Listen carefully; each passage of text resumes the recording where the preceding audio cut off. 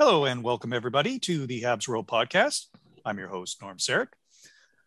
First up for my co-hosts, I'm going to introduce is Paul MacLeod. Paul, how are you this evening? Very well, Norm. Things are looking up, and I'm, as always, happy to be here with you and John. For sure. Glad to hear that you're happy considering the state of affairs at the Habs land. But so before we go diving into that, Jonathan Rebelo, you're up next. I'm doing great. Montreal in a bit of a emergency, as my friend Scott DeVoe would say. So it's a wild time, and I'm sure this will be a wild podcast. What number podcast is it again, Norm? Number 86. The Jonathan Ferland edition, wherein if you wouldn't have looked that up, I would have had no idea that anyone ever wore that number for the Canadiens. So thanks for looking that up, Norm. Yeah, John, how could you forget Jonathan Ferland? 7 games played, 1 goal, and an average of a stellar, and I'm sure scintillating 6 minutes and 30 seconds a game. Jeez, wow, what a legend! I guess I should remembered him as he shares my namesake. So yeah, here is that. Okay, guys, well let's get started. We definitely have big news to discuss. That being what Jeff Molson announced over this past weekend. I should mention we're recording this evening of November 30th, 2021. So the big news came out on Sunday of Marc Bergevin being fired or relieved of duties, however you want to name it. It's pretty much the same thing. Along with Trevor Timmins and help me out. Who was the other fellow? Paul Wilson. Paul Wilson. Yes, thank you. And prior to that, the resigning of Scott Mellanby. Yes. So, good move, bad move. Who wants to go first? You got to go first on this one, Norm. Okay, I'll start us off. Hallelujah, he's gone. Let's see. We've been talking about his fire for how many seasons now? Oh my God. It's only been 5 or 6 or 7. Yeah. And, I can't help but think that if it wasn't for the fact that he contracted COVID, he would have been fired at least 10 days ago. I'm sure Molson was ready to pull the trigger then, but then had to wait it out. And of course, thoughts and prayers to Bergevin and everyone with COVID. Hopefully they make a full and strong recovery. So thoughts and prayers to Mr. Bergevin. Yes. Well, I think he's on a flight to a beach from what I heard on TSN today. So I think he's doing okay. Plus, you are okay, right. Great. Mr. Molson actually said that he waited for Bergevin to recover. And that's part of the reason why he said the communication between them wasn't as good as it could have been, because he was holding off until Bergevin recovered to give him the bad news. Okay. I didn't catch that part. I was listening to the presser, but I might have missed some of that. Okay. So yeah, I'm super ecstatic. This type of move was long overdue, and now there's a little bit of hope on the horizon, despite the miserable state of the team in the standings. So I just wanted to focus on the Bergevin part first. I will say though, I mean, and we can talk about this. It's not like the guy was a total bumbling idiot about things. He did make some good trades. He did make some. No, not just good trades. Norm, I got to cut you off there. I said this before. Okay. They should have kept him on as strictly the Montreal Canadiens trade general manager. This guy dominated trades. Almost every trade he made turned into gold. Montreal won almost every trade this guy made. But you can't develop players. Couldn't get a good system going in the AHL. Couldn't retain good AHL coaching. Couldn't draft well with Timmins. All that stuff. Those are all things that are important as a general manager. But trading, this guy was maybe the best in the league the entire time he was there. Yeah, I would agree. He was excellent on trades, but some of the times when he made some outstanding trades, i.e. the Max Pacioretty trade and the Alex Galchenyuk trade, he was pulling a rabbit out of a hat to solve a situation that he created. So he managed to trade himself out of trouble a few times and did so amazingly well. Like, I never thought, given the fact that everybody in the entire hockey world knew he had to get rid of Pacioretty, that he would get that kind of haul for him. I never thought that he'd turn, by completely destroying Galchenyuk's value by saying he's not a center and he'll never be a center and blah, blah, blah, and all kinds of things that the general manager can think but shouldn't say in public. But he still turned him into Domi, who was good for a little bit, and then turned him into Anderson, who I still think it was a good acquisition. Oh, definitely true. Totally agree. there were, I mean, and you could go back to the Philip Deneau and second round draft pick, which turned out to be Romanov trade for Dale Weiss and Thomas Fleischman. I mean, that was a steal. No, that was Norlinder. Oh, Norlanders. Thank you. Yeah. Regardless, that's still a heck of a deal. Yeah. Yeah. So it's not, so I am just trying to convey, it's not that he did all bad, but it's just that in the areas where he failed to improve upon, he just made, he continued to make bad decisions. And I mean, and even going back to the Logan Mailloux draft day decision to pull the trigger and select him, it just was not the right move. And I can't help but think that the communications guy also took the axe because of that move. Sorry to interrupt, but I think when I first read that Paul Wilson got fired, I was a little bit surprised. And then I started thinking about how much lately people have been talking about how clumsy the Canadiens have been with their public relations and how uncharacteristically out of step with reality they seem to be, and how reactive they are instead of being proactive and setting the message. And I still think, had they actually prepared a proper PR campaign, that the Mailloux fiasco wouldn't have been as big a fiasco. I mean, I said then, and I'll say now, I was really hoping they'd trade up and get Zachary Leroux, but they didn't. If they were going to take a pick like Mailloux, they had to know there was a PR firestorm coming, and they had to be in front of it instead of, Bergevin standing up and they're saying how proud he was to select Mailloux, which was the wrong tone to take. You know what I mean? Yeah. Just poor all the way around. So maybe that's why Wilson fell on his sword as well. Yeah, and I agree. The fact that it took a couple of days to come up with that, plan of recovery and being, trying to, change the hockey community and hockey culture. If they would have had that message ready at like the moment they made the draft, it would have seemed like there was more of a plan and a better communication amongst the group. Right, exactly. That should have been the message as soon as Bergevin spoke to reporters after the pick was made. We have this plan in place. This is what we're going to do. We're going to give this young man a second chance, but he's going to have to do A, B, C, D, E, F, and G first to earn the opportunity to be considered for our team. So let's spin the wheel on the other side here. Who's excited about Jeff Gorton? Your puppies. Yep, sounds like they are for sure. I am.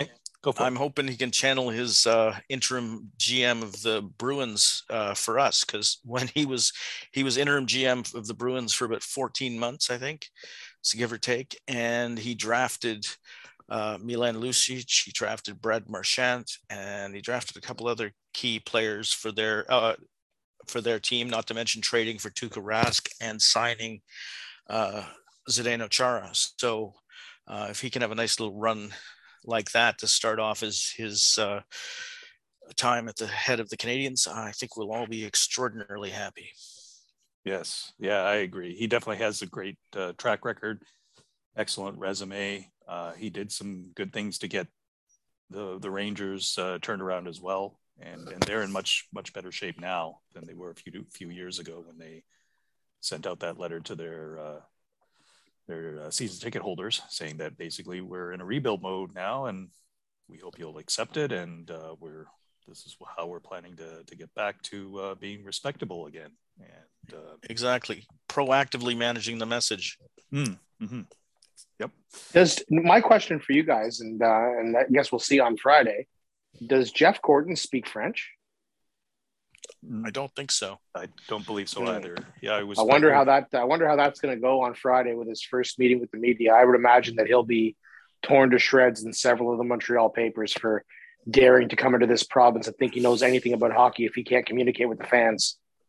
Well, I think that's why they have the structure they set up, where he's the VP of hockey operations, which is something that was long overdue, a buffer between Molson and Bergevin, or the new GM. We talked about that also for many years on this podcast. And I think the fact that the GM the new GM is going to, the criteria is they're going to be French speaking, if not francophone, like Quebec francophone. He said, Molson said they have to be a French speaker. And I think that opens the chance for a young up and coming GM candidate, maybe one that wouldn't have been considered for the full-time job, to learn from Gorton. And then they have a built-in succession plan. So after a number of years, Gorton gets booted or retires or moves on.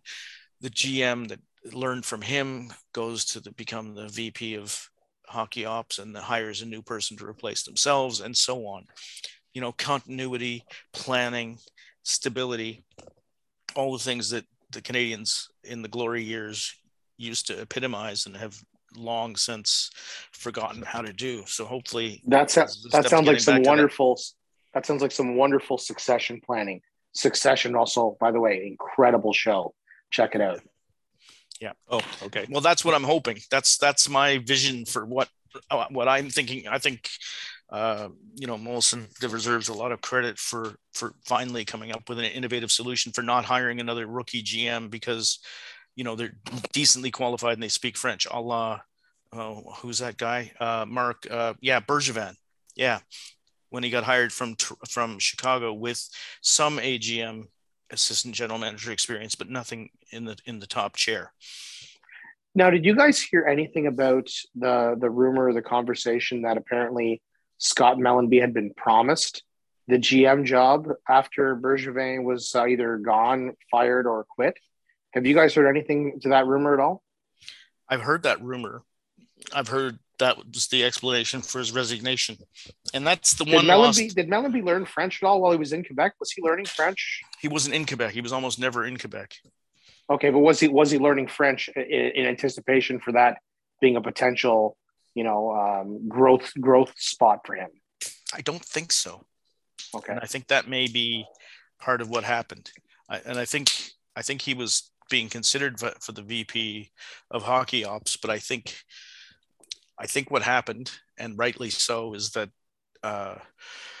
and I'm just conjecturing here, but I think Jeff Molson looked at the team's track record and looked at how close Mellanby was aligned with Bergevin and thought, could be signing myself up for another 5 years of the same kind of waffling back and forth and refusal to sign, decent puck moving defensemen. So I think I'll cut the cord and clean the slate. And I'm glad he did. Although I am sorry to see Mellanby go, because I think he's a really good hockey man. Yeah, I did a little research. I could not find anything to back up that Scott Mellanby had been bilingual or taking any classes to learn French either. Although he did spend some time in the Montreal area when he was growing up, because his father is, I can't remember his father's first name. He was one of the heads of Ralph United Canada. Ralph Mellanby, thank you.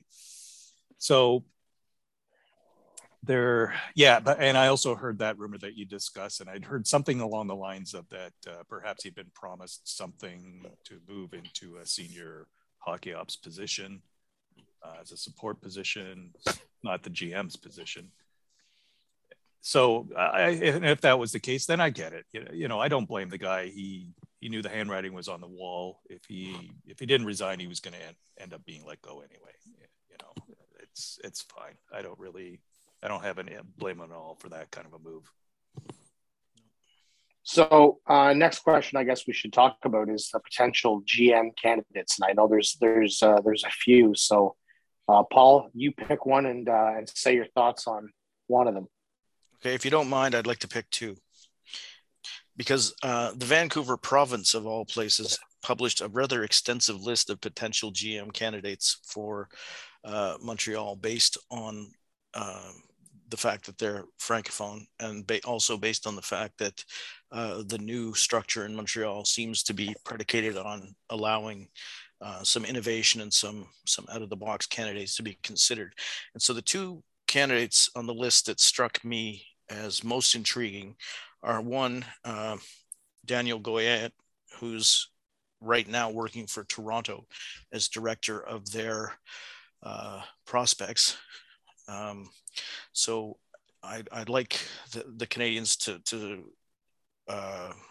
potentially snab her as a GM, because one, it would show the franchise's innovation. It would get a new, bright young mind, and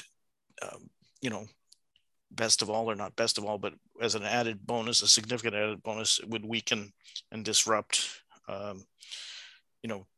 Toronto's player development system. So I think she should get very strong consideration. And secondly is a guy named Patrick Lengweiler, who is the head of... not the last name I was expecting there. Well, I'm definitely not saying the one that starts with R and ends in OY, because that would just, to me, undo all the good that we've just done with getting Gorton. But anyway, that's another discussion.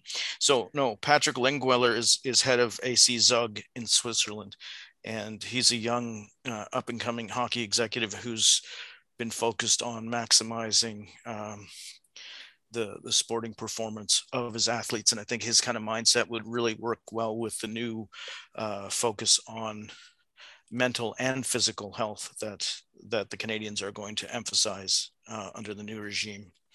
And about time with that too. Well, I like you brought up two candidates that I really had not even thought of or really even heard of. So very interesting on both. And I do like the outside the box idea. And I think going with somebody incredibly inexperienced like either of those two underneath Gorton could be very advisable, because I would like to see somebody in kind of a puppet role for the first little while Gorton worked his magic. So very interesting suggestions. Norm, how about you pick two as well? But just to clarify, not terribly inexperienced, but inexperienced in the National Hockey League. Lengweiler's that's exactly what I mean. Yeah. Inexperienced as a general manager in the NHL. Yeah, yes. Lengweiler's been a director of Zug since 2006. And 15 years. Nice. Daniel Goyer was, let me pull her up for a second. There she is. 14 years as the head coach of the University of Calgary hockey team, director of player development of the Toronto Marlies, gold medal winner for Canada, and inducted into the Hockey Hall of Fame in 2017. Nice. So she's got the ring. Beautiful. As director of the player development, Danielle's in charge of the Leafs' future. So I'd rather have her in charge of the Canadiens' future and damage the Leafs at the same time. Fair. Norm, you name a couple and your thoughts on them. Okay. I assume that means that you want to have the last word with your candidate. So, okay, that's fine. I'll go first, or I'll go next. So I've been a proponent of Matthew Darche. I've mentioned this before on this podcast. I still think that he's a very good and interesting candidate. He's got a strong business background.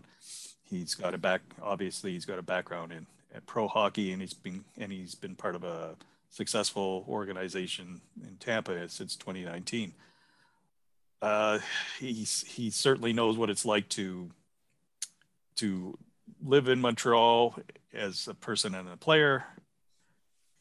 There's a lot of things that he's probably picked up from Julien Brisebois as the GM, working side by side as assistant GM. So I think he's got a pretty solid resume, at least as strong as Marc Bergevin's was before he got hired in Montreal. So I guess I'm going to be more of a traditionalist. So my options are pretty boring. I'm going to kind of be reiterating a little bit here. But yeah, because I'm thinking that they should go in the direction of hiring somebody who's an assistant GM that at least has been inside that hockey ops room before. And like I mentioned was the last podcast or the one before, Martin Madden Jr. is in that category as well. I think he's another one. Sorry, who? Martin Madden Jr. Oh, yes. Yeah, you mentioned him before, the guy in Anaheim, right? Yep. Yes. Guy in Anaheim. Yep. We talked about him last podcast, actually.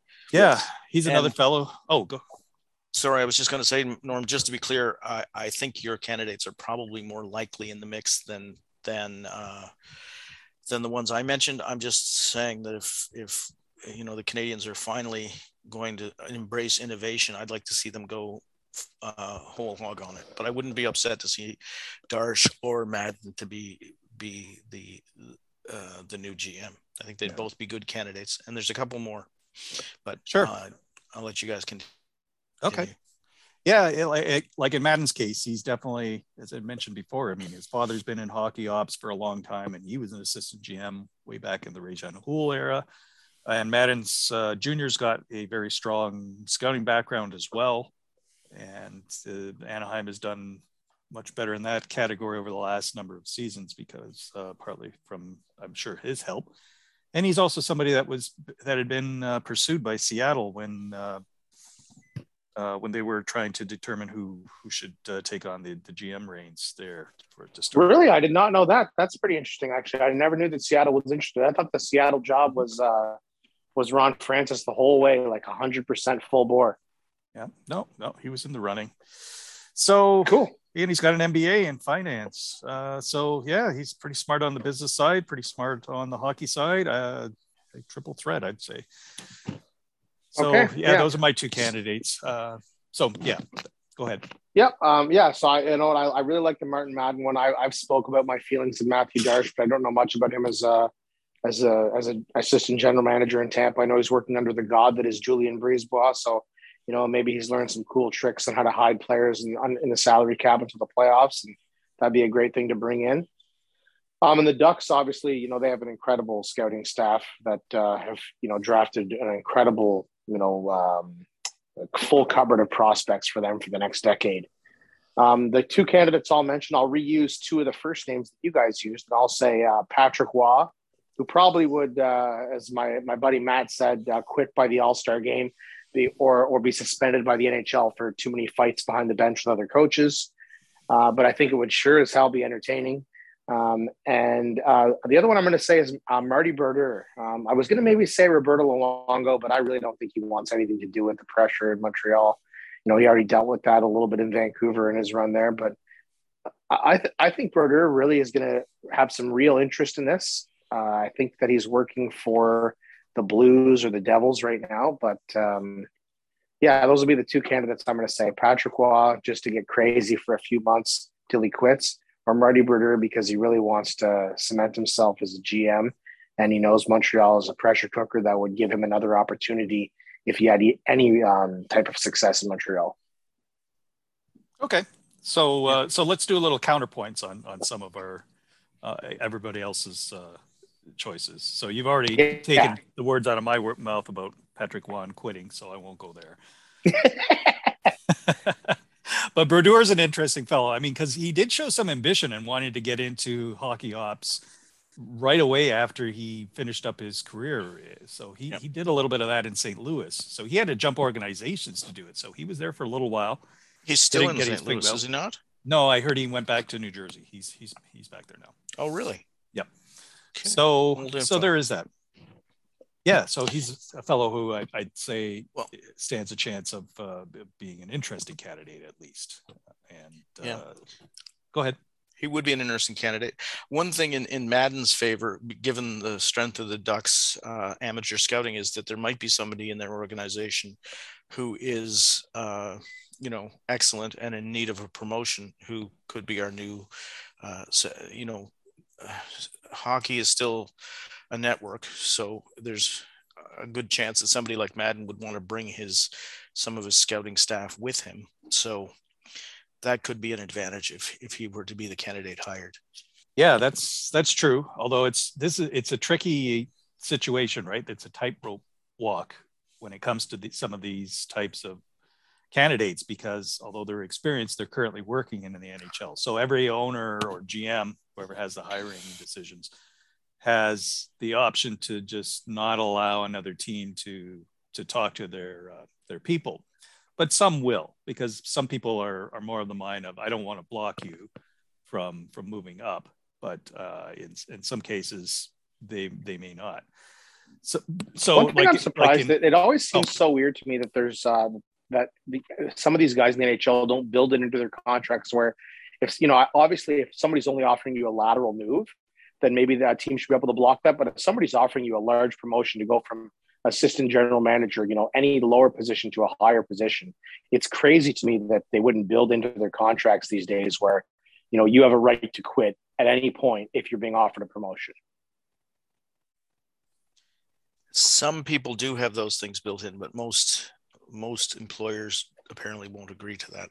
And that's one of the things about the general manager being hired is if it is a candidate currently working in the league, it might not be until the end of the season that we see somebody moving into the GM chair in Montreal. And that's one of the reasons why I'm happy that, we have somebody in the place that is connected with the league, who does have a good scouting background and who has experienced this kind of thing before. So. Right. Yeah, that's the thing. So that's where I'm going to even contradict one of my own choices in Madden Jr., where I think he's still going to be a candidate to eventually take over as the GM in Anaheim. Right now they have an interim GM, and he's the fellow who was already the senior VP, who's mostly in his position. He's mostly handling the financial side of things. So I don't think that fellow is necessarily interested in taking on the GM job full-time in Anaheim. At least I can speculate to that.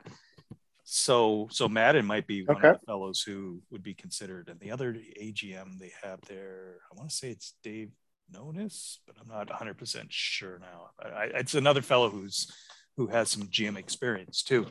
So it's really tough that they may get blocked if they did approach Anaheim, for example, and they may get blocked. But in the other case, in Tampa, they may not. It's hard to say. They may get blocked there too. Or they you know what else might block both those guys? The weather.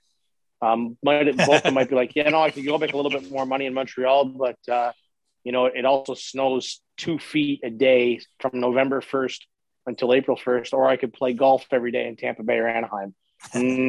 Not really a tough choice. Yeah, there's always that. Especially in Florida where you're not paying any tax. So they're going to have to pay Darsh 5 times what he's making in Tampa Bay for it to be worth it for him at all. Yeah, that's always true, right? I mean, there's always those handicaps when it comes to Montreal. So it's really tough to say. But, one interesting thing I'll bring up too is the fact that we, like all of our initial pairs of choices may go out the window because it may be somebody totally different. Like Jeff Molson was saying, using the word diversification or diversity, something like that, a few times in his presser. So that's why, like Paul, you're the candidate you mentioned, the woman from the Toronto front office. She could be a really good choice. And there might be somebody else too. It's really interesting times for this. Yeah, but what I really like is that there is the succession plan. If the organization had a proper succession plan in place, perhaps Julien Brisebois would still be in the Montreal Canadiens organization and not off in Tampa Bay. Yeah. Right? He left because there was no chance of promotion. So, and obviously the organization didn't do a very good job of talent evaluation in that case either. Or they would have done something better to keep him. That's where I can't help but wonder if those decisions were ultimately on Bergevin. And sometimes a person's ego gets in the way of making those kind of decisions, right? Like right. If you see if somebody has a possible... Brisebois left while Bergevin was there. Is that correct? Yes. Okay. Yes. Also, it was Bergevin's choice to bring in, JJ Daigneault as defense coach instead of Larry Robinson. Yes. There's another thing I read this week, actually, is that Serge Savard was apparently supposed to stay on and in the position that Jeff Gorton's in now until Bergevin decided to hire Therrien. And Serge Savard vehemently disagreed with hiring the smoking psychopath back. So he quit and would not maintain that role after Bergevin was hired. Again, that could all just be hearsay as well, but it is a rumor that I heard this week. Well, that highlights some of the risk of this structure. If the owner doesn't establish the power dynamics correctly, then we're going to have problems. Yeah. It won't be innovation. It'll be implosion. Yeah. And Jonathan, I'm pretty sure I recall an interview with Savard on TSN 690 where he said something to that effect, that he said that he was interested in staying on to help out, and then never heard anything back. So to me, he was kind of implying that it was on Molson to make the next move and offer him something, but he never did. Yeah. Okay. Well, as late as a couple months ago, Jeff Molson was adamantly saying that he wouldn't hire a VP or a president of hockey ops between him and the general manager. So I'm glad he's finally changed his mind on that case, because it's long overdue. Right. Oh yeah, that's great. That's great news. Probably the next thing we should bring up, I think, anyways, is I'm not sure. Did you guys pay attention to the Jeff Marek show at all? I catch it from time to time, but not lately. Okay, so not Elliot Friedman today on the Jeff Marek show, or maybe it was last night, said other rumors will be coming out of Montreal the next little while, aside from who the next GM will be, is which players are getting moved out. A direct quote from Friedman: I do think we could be headed for a big time change of the direction for them. I think you're going to start to hear a lot of things about Montreal. And what obviously I think that means is a lot of players are going to be moving. I think we can say, there's 3 that are gone for sure because they're UFA next year. Kulak being the smallest piece, Lehkonen the next piece up, and Chiarot gone for sure, and probably be able to fetch a first rounder or more for him if they eat some contract, because, he's been absolutely wonderful since they signed him, and a beast in both of their playoff runs. I think the bigger questions come with, is Gallagher going to want to be part of, a 2 or 3 year rebuild in Montreal, or a retool, or whatever that Gorton wants to end up calling it? And Tyler Toffoli, I think those are going to be the 2 biggest questions of guys that, might not want for their career to spend time in Montreal if they dwindle for a couple of years and they're outside of the playoffs. What are your thoughts on those 2 guys, gentlemen? I heard a quote purportedly from Gallagher, but I didn't check out to see if it's legit, saying that it was some sort of internet chatter that Gallagher had said straight out he had wanted no part of another rebuild. So he wants out. Yes, but I haven't verified that yet. That's what I'm saying. I heard the rumor, but I haven't verified its authenticity. It doesn't sound like a very Gallagher-like thing to say, which is why I'm skeptical. But if he did say that, then that would be interesting. Like, there are some people who think guys like Jeff Petrie or Gallagher, for example, would be very hard to trade for any kind of value because of their contract. But if you look at Jeff Petrie, any GM in the league would have given him the contract Bergevin gave him at the end of last season. He's just struggling because they suck right now. I think Petrie's fine. Gallagher's the contract I'd be more worried about because of the wear and tear on his body. I think Petrie, whether he stays or leaves Montreal, he's gonna have a great. Yeah, me too. I think Petrie's still hurt, and I think he should be rested instead of trying to kill him to win games they're not winning, because he's not able to do what he should be doing because he's hurt.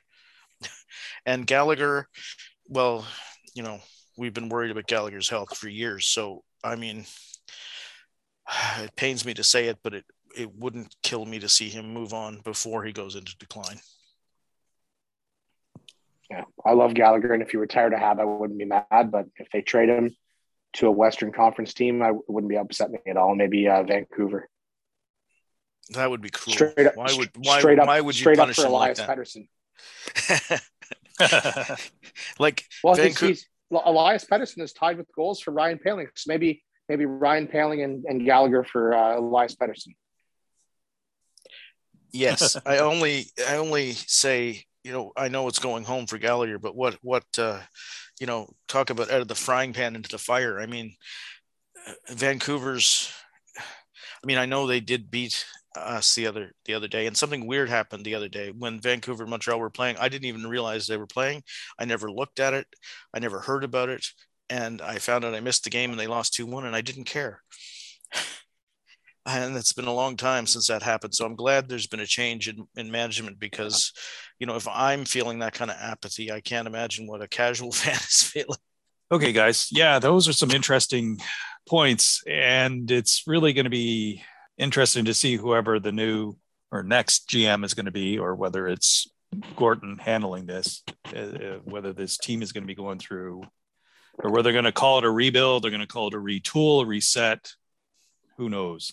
I don't think they're going to want to use the word rebuild, really, because as you were mentioning, I'm sorry, I can't remember if it was Paul and Jonathan, about Brendan Gallagher's comments or alleged comments.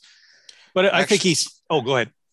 I just looked it up. It's not from a unnamed Twitter source. It's a quote in the Montreal Gazette. That's the headline. Let me see. I want to hear exactly what he said. He was saying good things about Bergevin. Yep. Which I don't. Well, that's what always happens. It's like a funeral. Whenever like somebody dies, even if they're an asshole, nobody says that. Once they're gone, you always say good things about them. Sure. So okay, they're talking about in the paper they were talking about Molson mentioning that he wasn't afraid of a rebuild, and here's the quote: "But at age 29, that's a word Gallagher might be afraid of hearing. This is my 10th season now," Gallagher said when asked about the possibility of a rebuild and whether he'd want to be around for it. Quote, "I've always come in with the expectations to win. I felt like my teammates had the same goal. I felt like management had the same goal, and sometimes organizations go through those things. I guess those are conversations that would probably need to be had down the road, but for me, I play this game to win. It's really the only way I can enjoy it. You don't always have to win every game, but it's important. The important thing I need is to feel like we're trying to win. I need to feel like it's important. If that's a decision that they want to make, those are probably conversations that you're going to have going forward, but it's not something I put a lot of thought into. I still feel like this is an organization I love dearly. That's probably not being strong enough with it. I love this city. I love everything about it. It would definitely be a tough decision. And like I said, a conversation you have, but I love being here, and that's first and foremost." So that he's even mentioning the fact that he might want to go if they're going to do a full rebuild is pretty surprising, actually, to me anyway. Yeah. Oh, sure. Yeah, I expect no less. And to be honest, any veteran is going to have those thoughts, if not say those words, right? Yeah. Like that. Let's face it. They're all in that mode at this point. There's a few of them that are on this roster right now that have a Stanley Cup to their resume. And if they do, I'm sure they really want a chance at another one, not stick around and languish at the bottom, which is what's implied when you say you're going to do a rebuild. That's why I don't think they'll ever use the word rebuild, but they're gonna use a version of the word, right? I mean, just like Bergevin did. He said the word reset, retool, and so it's his way of saying I'm not blowing everything up, but I'm going to be making changes. And let's face it, the guy did make a lot of changes, right? I mean, we can't argue against that. And that's what I was going to say in our previous discussion. I think Vancouver's in an even worse position than we are, because if you're a Vancouver Canucks fan, you're just like a Canadiens fan was last week, hopeless. Yeah, because they've had Benning for a long time, almost 9 years, and they've done nothing. And at least we got a trip to the finals last year to enjoy. Yeah, that's true. So there is that. It's just, and that was another thing that was so discouraging the other day to see that the Habs lost to Vancouver at home. Oh, that was a game I was hoping they might pull out a W, but no. Pain for Shane, baby. And there's pain for Shane. That's it. But even did you guys see that did you guys see the picture? Yeah, Shane's actually been slumping quite a bit. But you guys see that picture of that Montreal Canadiens fan holding up the Shane Wright Montreal Canadiens 51 jersey at the Frontenacs game? No. Share that out to us later. Oh yeah, I'll share it out, and you can include it in the show links. But it's pretty funny, that's for sure. Awesome. Yeah. Well, I mean, heck, he's a hell of a hockey player, but I don't know if he's the next Messiah, right? I mean, he could be a heck of a player. It'd be a lot to put on an 18-year-old to play in Montreal and take on the number 1 or number 2 center role. So, of course, we'd have to be blessed to get the draft pick to get it. Anyway. Yes. Well, I was actually while we were on a little bit of a break there, I was saying to Paul that, Montreal should also probably think about trading Jake Allen and then making Montembeault the starter with Primoz the backup, and Montembeault can ride into the promised land of 32nd place. Like the Penguins did back in '83. Exactly. Yes. Yeah. Okay.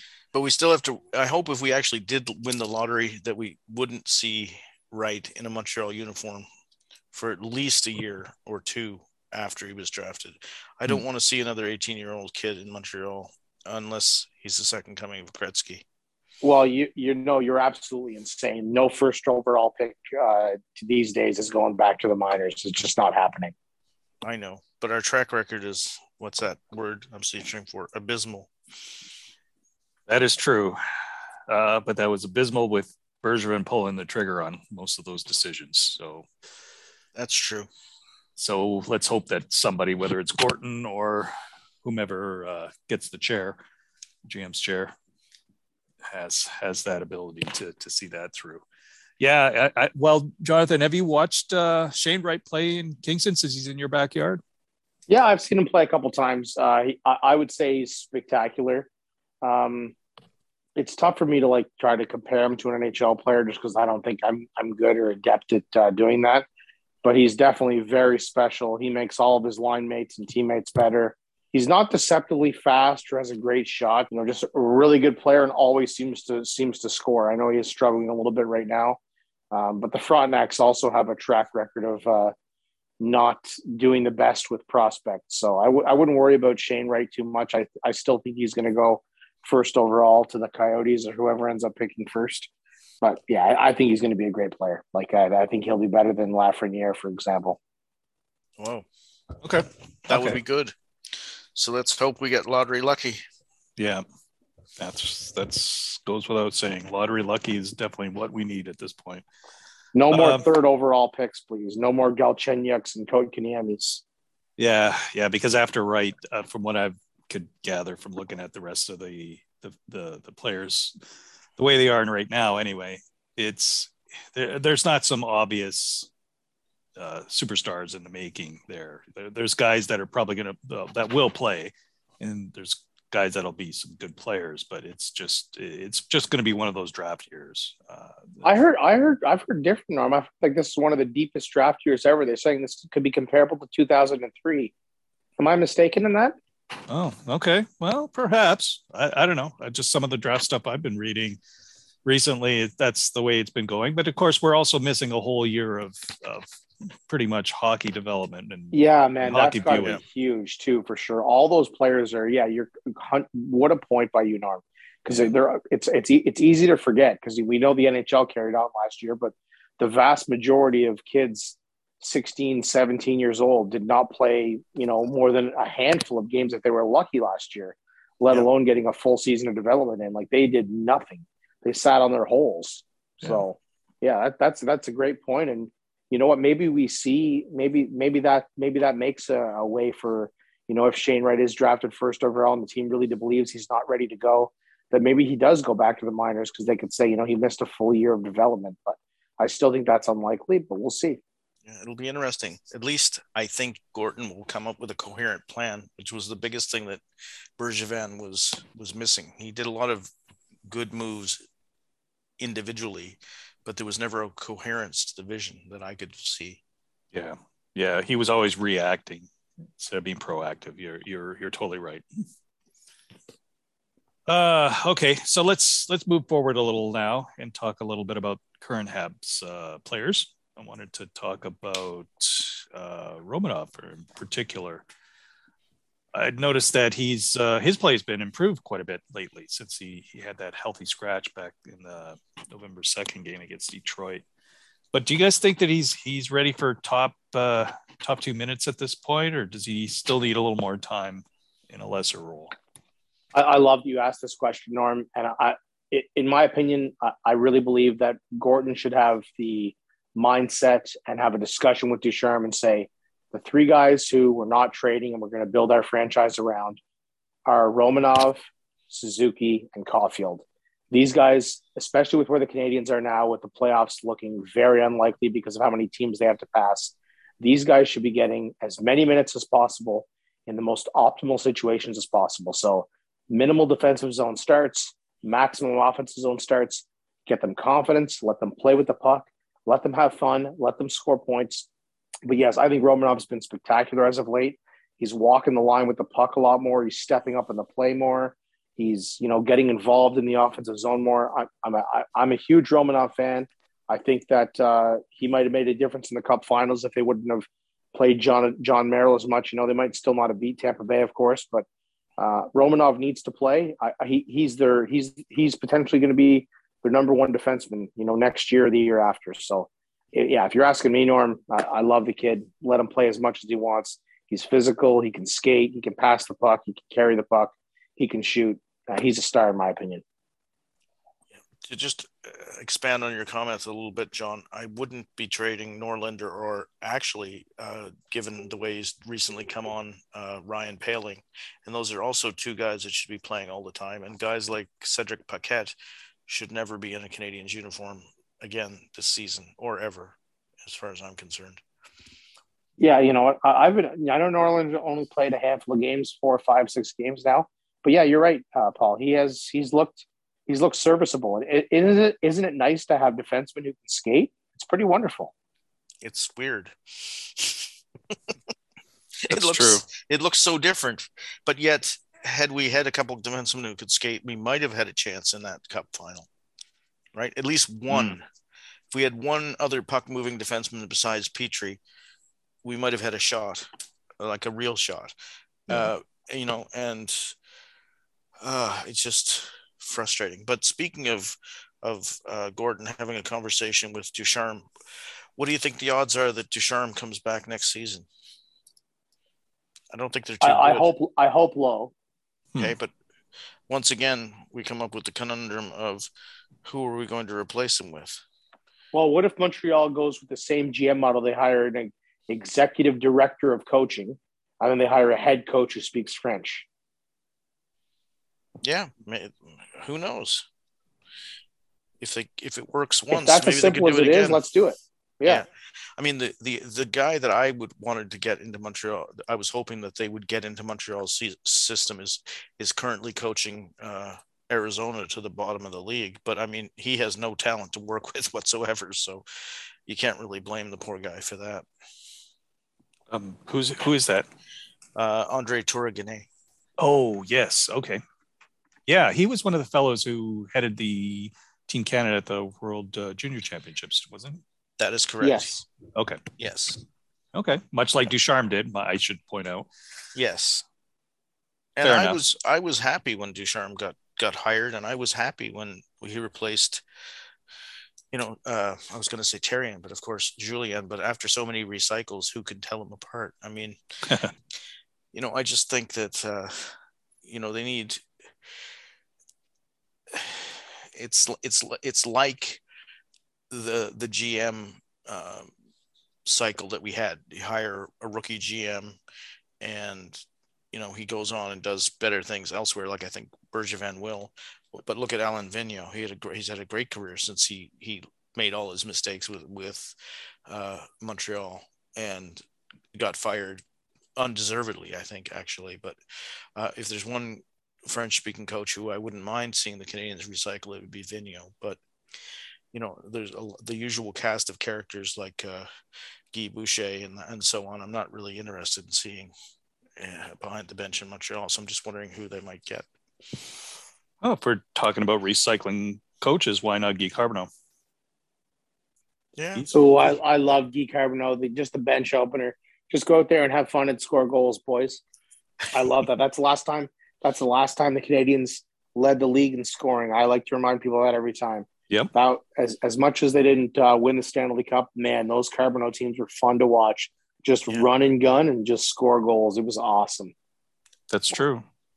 That's the really frustrating thing. Like you look at the talent on the team, and yes, the team desperately needs an upgrade on defense.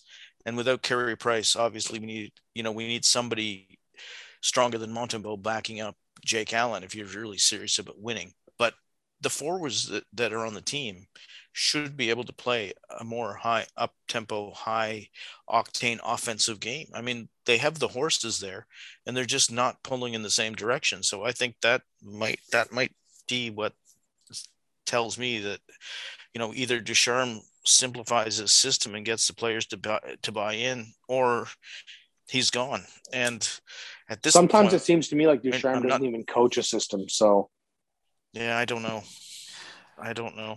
You know what? I'll be the key. Oh yes. Sorry, I got to jump in say here. It wouldn't. Oh, sorry. I didn't mean to interrupt you, but I'm going to jump in and be the contrarian here. I'm just going to point out that, if you took away the playoffs, the number of games that Ducharme has had as a head coach in Montreal has been, I believe, less than one full season. Okay. Think about that for a moment. No, think about it. When he took over, number of games he finished off the season, and then now the start of this season.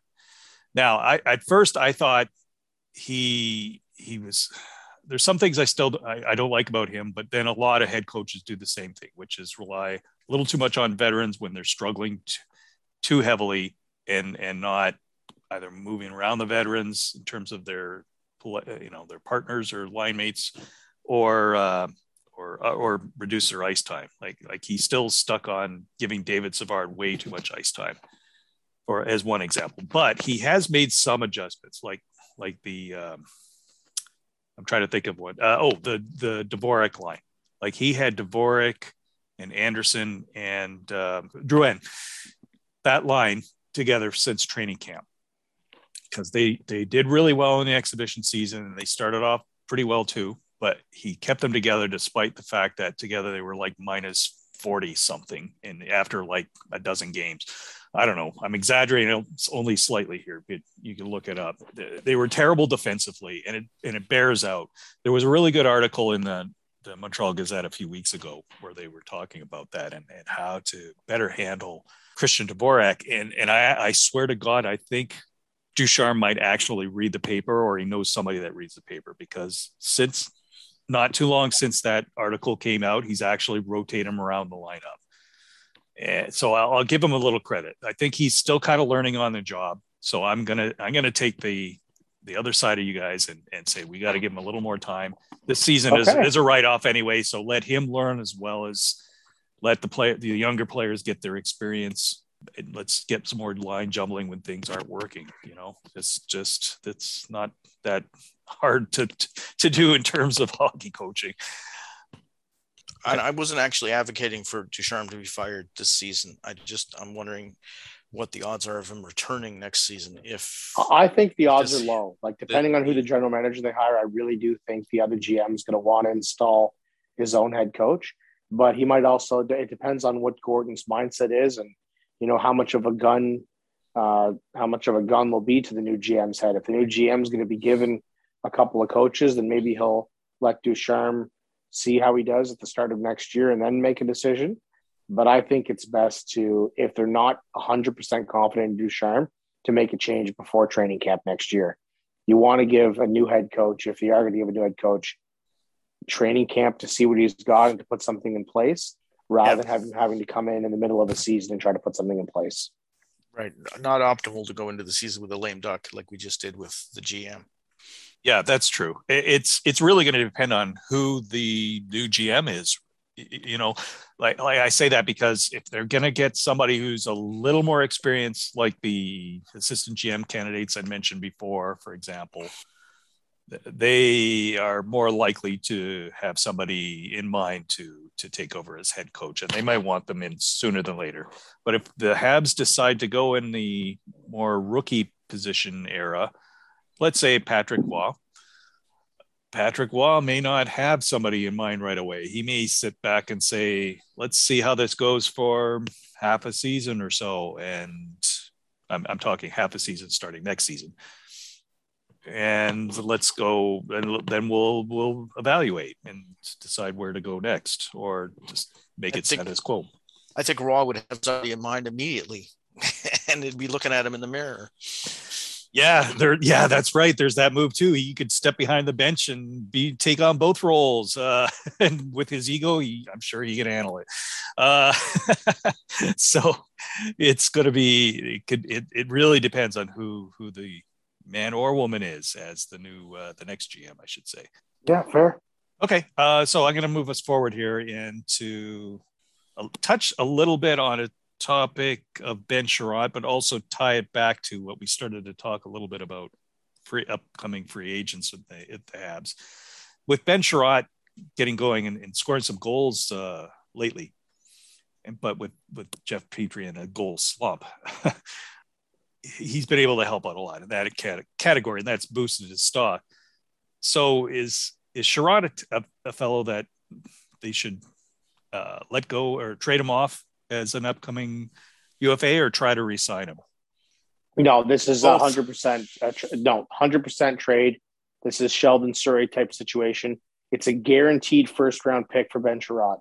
There will be playoff teams that are licking their chops to get their hands on him.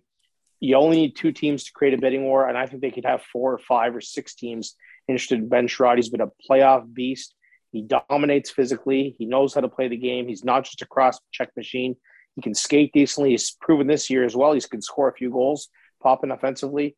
People watch Hockey Night in Canada. Kevin BX drools all over this guy. If they can eat some salary as well, they're going to turn that into even more than a first-round pick. You absolutely have to trade Ben Chiarot. Now, should they put a contract in the drawer and say, if you want to come back to Montreal and you love here, Ben, we want you to come back with a Stanley Cup ring, and we'd love it. But yeah, you gotta trade him. You have to trade him. Exactly. That's what I was saying. Trade him. Like, if they got the right offer, they could have traded him yesterday, as far as I'm concerned. But then it wouldn't hurt if he wants to come back to make an effort to resign him, because he is an excellent defender. And I'm hoping that.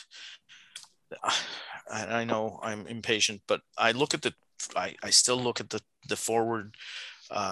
forward skill on this team, and I think with a couple of puck moving defensemen, with Romanov and Norlinder, and maybe with Edmonston coming back to health, and maybe Chiarot re-signing after he gets traded for a shitload of players and prospects, or a first round pick and a prospect, that the team could actually be good sooner rather than later. Maybe I'm just being overly optimistic again, but there's no way this team should be struggling to score the way it is. There's no way this team should struggle to defend the way it is. So I'm thinking that once the malaise lifts next season, they'll be better. But definitely trade Chiarot, trade Lehkonen, trade, Armia, any of the bit parts that you can trade to get prospects and picks. Go for it. Okay. Norm, what do you think? Okay, I'm going to throw another name out, and that is Chris Weidman, because actually he's only signed a 1-year contract, so he'll be another UFA. And actually, he's off to, stat wise, his numbers are pretty good. He may attract some interest as a player to be moved. But on the other hand, I can also see keeping him too, because I don't think he's played that badly for the Habs. For if you set your expectations to the type of player he is, he's because he is undersized. He doesn't defend as well, but he does have the offensive chops. So he's a fellow that may be interesting to move. Definitely move. Now you mentioned Lehkonen. Both of you guys have mentioned Lehkonen, but he's actually an RFA. I just looked him up. He's not a UFA. I'd still trade him. Really? And see, I would have. And Paul, your comment about Armia, he signed a 4-year contract. I doubt heavily he's going to be moved. Nobody's taking Armia. I wish. Nobody's. That's why I'd like them to trade him if they could. I wish. No, that would take. Gordon would need a miracle for that.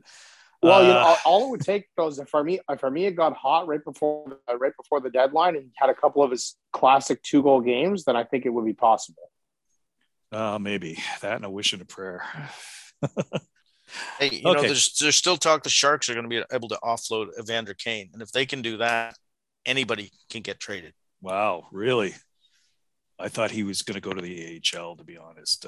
He is. What the speculation is that he's going to be traded with a sweetener to a team at 50% retention, and team 2 will then trade him to another team at 50% retention. Oh, okay.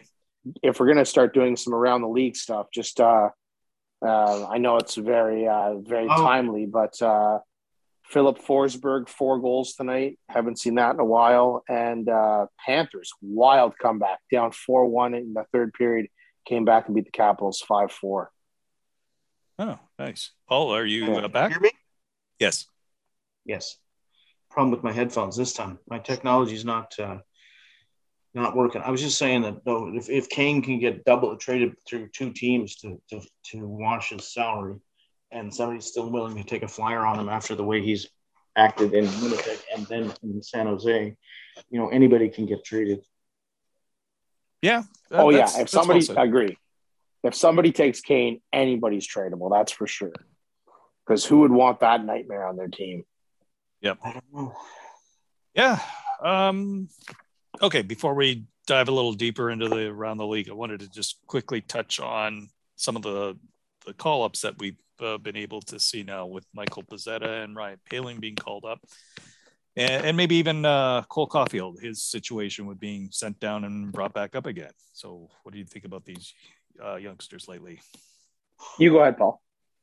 Pezzetta, I like his grit and his jam, but he just doesn't have enough talent to be hang at the NHL level, I don't think. And as far as Caufield, I was kind of hoping they'd leave him down in Laval, having fun scoring goals on a good team instead of coming back to the tire fire that is Montreal. How about Poehling? Poehling has impressed me. He's playing his ass off, and he's playing like he doesn't want to go back to Laval ever. And I don't think he will if he keeps playing like that. Yeah. Okay, fair enough. In Pezzetta's case, you're totally right. He definitely has some jam to his game. I think he started off stronger and tailed off a little bit. Now, it may be partly because I think his ice time's also gone down somewhat. In Poehling's case, yeah, he's definitely done much better this time around. He shows he wants to stay. And in his case, I'm just not sure yet if he's actually a center or a winger. I mean, on this team, they need him as a center. But, I mean, the style of play, from what I'm seeing of him now, I think he's playing more like a winger. So in either case, though, I mean, at least he's contributing something on a fourth line to give him a little bit of offense here and there. And really and if he can hold his own defensively, I'm happy with that. Yeah. Yeah. And then with, go ahead. No, you go ahead. Finish up. Oh, just with CC there, Caufield. Yeah. It's been such a disappointing season. You know, he's getting chances, like he's getting shots on goal. You can see he's got creativity. It's just so many times things aren't going in. And then he finally gets that first goal and it almost wasn't a goal. I mean, it's such a rough start for the kid. I feel bad for him, but I don't know if like we were saying earlier, I think it might be one of those, like Jonathan, I think you were saying earlier, I agree. If this season's in the dumpster anyway, let's just give him ice time. Why not? You know, and move him up and down the lineup, give him exposure in different things, different players. Like it's all learning, it's all development at this point anyway. So who cares? Okay, so here's my thoughts on him. Pezzetta to me is your modern day Ryan White. The kid can skate, and apparently when he went through waivers, the Flyers thought about putting a claim on him, but they ended up claiming some other guy very similar to Pezzetta. You keep Pezzetta in Montreal. I like the way he plays. The guy fought Ryan Reeves. The guy wants to play in the NHL. The guy needs to play in the NHL. And in my opinion, he's a perfect fourth liner. Because you know what? He's going to chip in a few goals here and there when he gets a little bit more playing time in the NHL. You know, he's managed to score at every level he's played in. I'm not saying he's going to turn into a scorer or anything like that, but the kid can play. Cole Caufield, Paul, you said having fun playing in the minors on a winning team. No, you don't have fun on buses and on playing games on Friday, Saturday, and Sunday. You have fun playing in the NHL. You know, playing on an NHL team, staying at 5-star hotels, getting nice per diems, making a bigger salary. That's what he wants to be doing. And Ryan Poehling, you're right. He doesn't look like he wants to go back to the AHL. Hope he never does. Really like the way he's playing. Got a nose for the net, driving the net, skating hard. Love all three kids. This should be a kids team. The old guys, sorry, they should be the ones up in the press box or, you know, getting waved to the minors. Let the young kids play. Yeah. Okay, fair enough. Cedric Paquette, we hardly knew you. Yeah. Fair enough there, too. He might have been good if they were going back to the Cup Finals this year, but that certainly ain't happening. So, yeah. Okay, guys, that's about all I had for Habs topics. Anything else from around the NHL you wanted to discuss? Well, I'm just wondering if you guys have been following any of the commentary out of Vancouver and how irritated everybody is that nothing is changing there when they're like, I think the win over Montreal was their first win in like 9 games. And they made trades that supposedly were going to help them contend. But they picked up Ekman Larson. I mean, I think that ship had sailed long before Arizona managed to offload him. But, what do you guys think? Do you think Vancouver's going to finally clean house too, now that Montreal's done it? Or are they just going to keep hoping? I don't know. It's a weird situation in Vancouver. Like, are they going to, if they fire Travis Green, I would imagine he gets rehired, in less than a month. Another team would fire their coach and hire Travis Green because I think he's great. And yeah, the GM situation there, he seems close with the owner. I don't know. I really don't know. You figure if they were going to make a change, they're going to make one by now. I think they're going to leave it on the players and make some more moves at the deadline and maybe sell and try again next year. I honestly don't know. I know the analytics people were all against the Canucks at the start of the year, and a lot of the analysts were saying the Canucks were going to potentially win the division. But, they're in a different situation than the Canadiens. They're only 4 or 5 points out of a playoff spot. So I think it's a different situation there than in Montreal.